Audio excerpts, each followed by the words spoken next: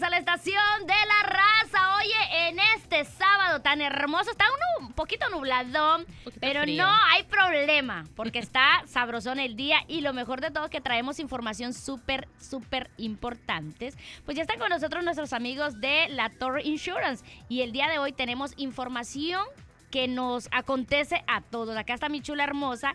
El día de hoy, ¿cómo estás? ¿Qué tal en este sabadito? No, está muy rico, un poquito frío, como tú dices, como que el cambio de clima ya le pegó. Ya viene casi, porque imagínate nada más insólitas temperaturas. Ayer estaba caliente, mi carro marcaba 102 de temperatura. No, sí, y hoy estaba día caliente. 66. Oye, y fíjate que hablando de eso, años pasados a esta temporada ya estaba el frío insoportable. Exacto.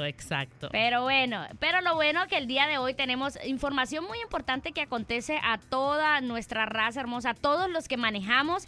Y entonces tú nos traes esa información tan importante que debemos de saber. Y sobre todo recuerden que si tienen alguna pregunta, mi chula hermosa es experta y te va a poder contestar. Puedes marcar a cabina al 704-405-3182 el día de hoy, hablando acerca de los reclamos sobre pólizas personales de auto. ¿A qué se refiere esto, hermosa? Mira, lo que estamos tratando de dar un poquito de información es, siempre hablamos de los reclamos, siempre hablamos de los pasos, quién se encarga del reclamo, pero también queremos informar acerca de los últimos acontecimientos, las últimas cosas. Sí. Siempre explicamos que en el departamento de reclamos todo va evolucionando, todo va cambiando de acuerdo a lo que los ajustadores van viendo. Entonces, vamos a hablar netamente de casos, que es lo que estamos viendo. Claro. Entonces, vamos a tocar como el primer caso, ¿no? Como ajá. Lo primero que vemos es que el departamento de reclamos ahora tiene también un departamento de investigación. Ah, mira. Ese es algo es por muchos casos muchos casos delictivos o mentiras, ¿no? Para ganar. Exacto. Entonces, lo que pasa es lo siguiente. Cuando pasa un reclamo, pues ustedes saben, hay que llamar a la policía, hay que agarrar el reporte policial. Si uno es culpable, pues obviamente nos toca hacer reclamo en nuestro propio seguro. Exactamente. Pero entonces ya viene el departamento de reclamo, viene el ajustador, comienza a tomar tu statement, lo que nosotros decimos que viene a ser grabado, después va a tomar también las dos personas involucradas en el accidente, pero ellos también están viendo que comienzan a investigar bien a fondo. Sí. Y en este caso, un caso X, compañía X, comenzó a mirar que había, en el caso de esta persona, que el primer digamos, cosa extraña para la compañía. Diferente es que el accidente pues ocurrió en otro estado. Entonces nosotros decimos, pero bueno, uno también puede ir a visitar a la familia. Normal. A otro estado, pues puede ser qué pena. Puede ser un detalle normal. Exacto. Sí, claro. Entonces en este caso pues se fue a otro estado. La primera bandera roja que hubo y el ajustador pues nos dijo, no, hay que investigar más. Entonces también comenzamos a hablar con nuestros representantes de ventas y todos, y ahí nos explicaron, miren, estamos viendo que hay muchas personas que están tratando de evitar los cobros, los rates de otros estados. Claro. Todos sabemos que los rates de Nueva York, del norte y también del sur son más altos. Exacto. Entonces vienen muchos, registran el carro aquí, pero viven en otro lado. Sí. Entonces, es muy importante saber, uno, dónde duerme el carro. Lo que nosotros le decimos el garaging es dónde duerme el carro. Porque ellos, y a la hora que pues el departamento de reclamos, cuando hablamos con el ajustador, dijimos, pero bueno, ¿por qué están negando el reclamo? ¿Y por qué están haciendo lo que están haciendo? Porque ellos, ahorita vamos a hablar un poquito de qué es lo que pueden hacer, qué decisiones pueden tomar con tu póliza. Me dicen, bueno, porque hicimos lo siguiente, corrieron el Carfax. Yo digo, oye, ¿pero para qué? En el Carfax salió dónde habían estado haciendo los cambios de aceite. Ah, claro. Entonces dijeron, pero miren, los cambios de aceites todos fueron en Nueva York. ¿Y no dónde está registrado el carro? En Carolina del Norte. Ajá. Bueno, por ahí uno que otro da la coincidencia, claro. Pero ningún servicio del vehículo fue en Carolina del Norte. Entonces, después también corrieron la dirección donde la persona accesaba cada vez que hacía su pago, porque lo hacía vía computadora. Claro. Entonces, el IP address. Claro. Todo accesado de Nueva York. Accesaron cámaras. donde ocurrió el accidente, y también pudieron accesar cámaras porque pudieron ver, en este caso había otra persona que había sido un conductor permitido, Claro. entonces donde era la dirección, accesaron cámaras, lo que ellos nos explicaron, accesaron cámaras y estuvieron accesando esas cámaras en diferentes tiempos, en diferentes horas, donde siempre estaba el carro pues parqueado. Uh-huh. Entonces, ahí dijeron, no, de verdad, la persona pues no está en este estado. Ahora sí que el carro realmente sí duerme en sí, New York. La persona vive en Nueva York. Entonces, ¿qué hace la compañía? Perfecto. En ese caso, acuérdense, nosotros los agentes pues hacemos la representación de lo que es somos la comunicación, la representación del dueño de la póliza con la compañía, pero es la compañía la que toma la decisión. Exacto. Entonces, ellos dijeron, bueno, vamos a pagar los daños a la tercera persona, pero esta persona que tenía full cover, dijeron, no vamos a pagar nada de este carro, vamos a cambiar la dirección a Nueva York, y vamos a poner la póliza a cancelación. Por ley, ellos tienen que notificar 15 días antes. Entonces, si ellos te dan una notificación y te dicen en 15 días vamos a cancelar tu póliza, ellos lo pueden hacer. Otras opciones que pueden tomar, y ya también que hemos visto nosotros con Dani, que siempre estamos mirando cuáles son lo que nos traen los underwriting memos, porque eso pasa cuando pasa un accidente. Después ellos dicen a los underwriters, dicen, bueno, ¿sabes qué? Mediante este reclamo ha pasado esto. Después dicen, ok, no, ¿sabes qué? Vamos a quitarle todos los physical damage a todos los carros. A partir de esta fecha, ningún carro va a tener full cover. Wow. ¿No? Pueden ser diferentes. Ellos van a analizar el caso. Cada póliza, cada caso es independiente. La decisión que tomen depende de ellos, pero es así. Entonces, hablando con los representantes de las compañías, ellos dicen, no, estamos viendo que esto está pasando. Entonces, ellos también tienen que tomar sus medidas. Es muy importante que si tú vives en este estado, registres tu carro en este estado, y pues el seguro tiene que estar en este estado. Claro. Ahora, muchas veces también cuando Dani y nuestro equipo de ventas hace pólizas, también nos da con la sorpresa que nos dicen, hay un conflicto de direcciones y necesitamos prueba.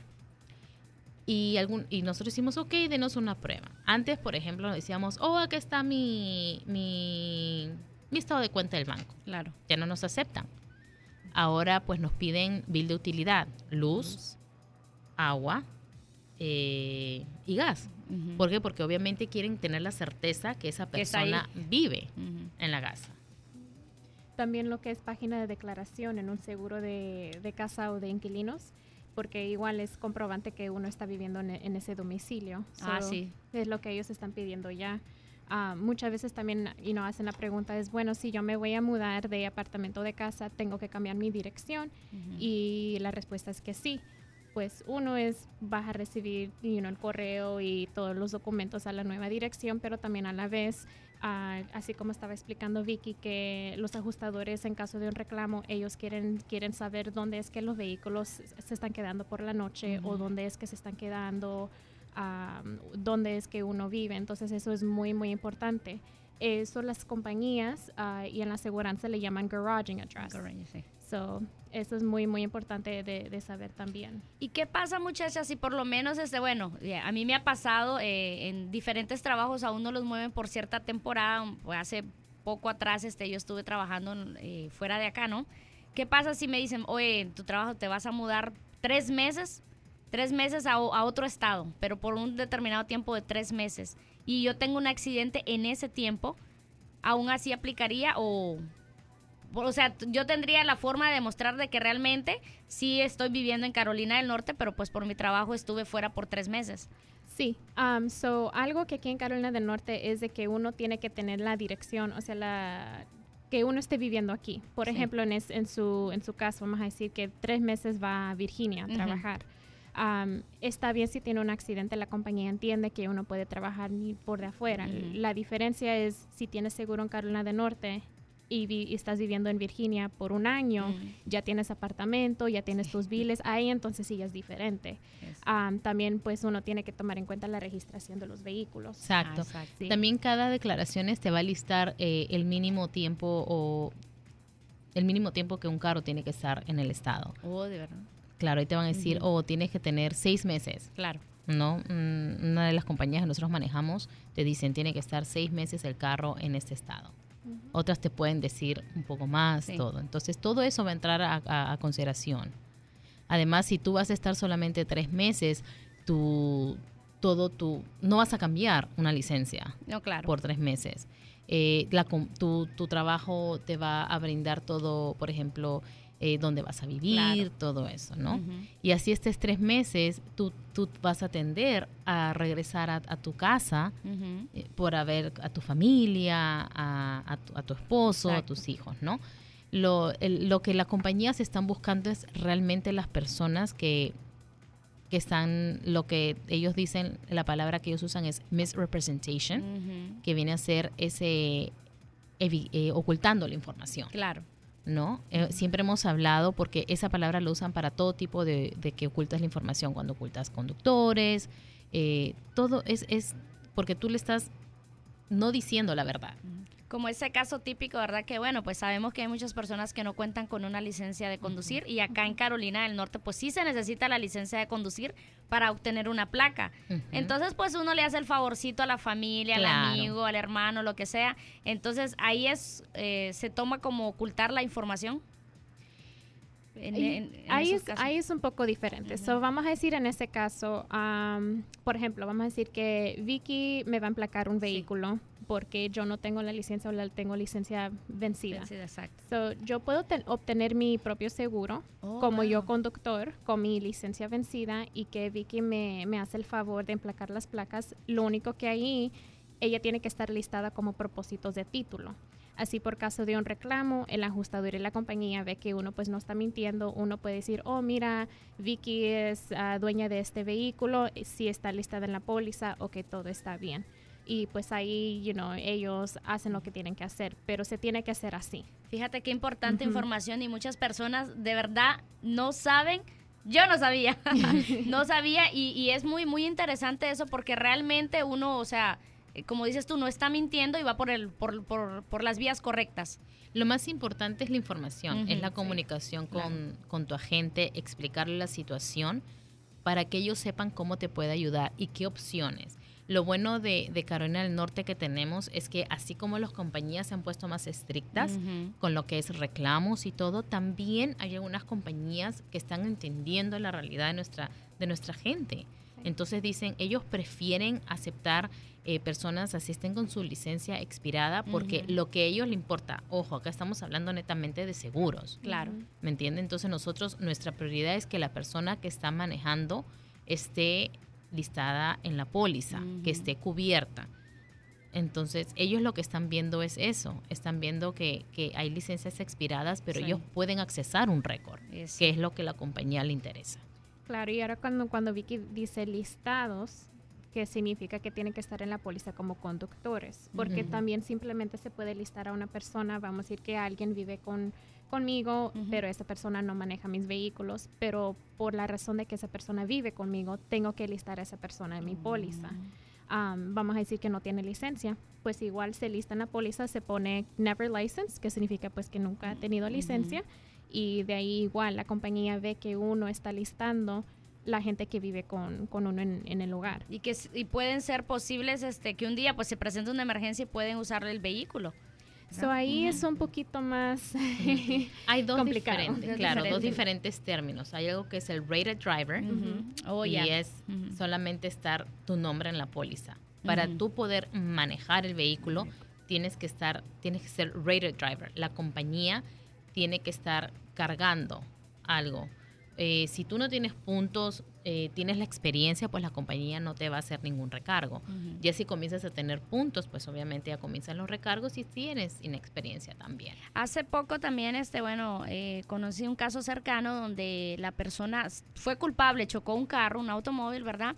Y ellos tenían, pero el carro no era él porque no tenía licencia y como dicen ustedes, no estaba a lo mejor listado y fue a lo mejor ahora entendiendo por qué sí pagaron los daños del carro siguiente, pero aunque él tenía full cover, el carro de él no lo pagaron. Entonces me imagino que era porque el carro obviamente estaba emplacado y a nombre de otra persona. Sí, claro, puede haber. Son diferentes, como casos. Te digo, cada caso, cada póliza es individual, porque muchas veces dicen, pero a mí me cobran igual por esto. No. Tengan, por favor, es como cada dedo de tu mano es diferente, cada caso, cada póliza es diferente.